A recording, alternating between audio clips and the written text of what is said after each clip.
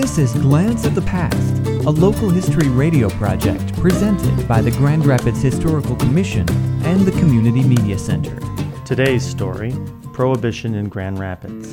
Today, the effort to ban alcohol from 1918 to 1933 under national prohibition conjures images of gangsters and speakeasies, all the result of a naive plan foisted on the public by narrow-minded figures controlling the federal government. However, these popular images ignore the long history of women-led prohibition efforts in many places, including Grand Rapids. Michigan followed Maine's example in 1853 by banning alcohol. Yet, enforcing the law proved impossible, and by 1870, Grand Rapids held 58 saloons and 5 breweries.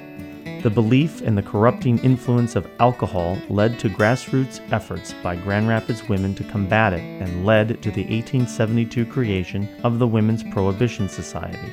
Members of the society gathered in front of city saloons and hotels, praying for the salvation of owners and customers, that they might give up the sin of selling and consuming alcohol.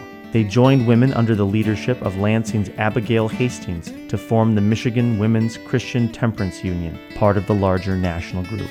Though Michigan abandoned prohibition in 1876, the local level efforts by women's organizations would continue and would rely on support from the city's churches to continue the fight to ban alcohol. It finally resulted in the passage of Michigan's prohibition of alcohol by an overwhelming margin in November 1916, 2 years before the 18th Amendment.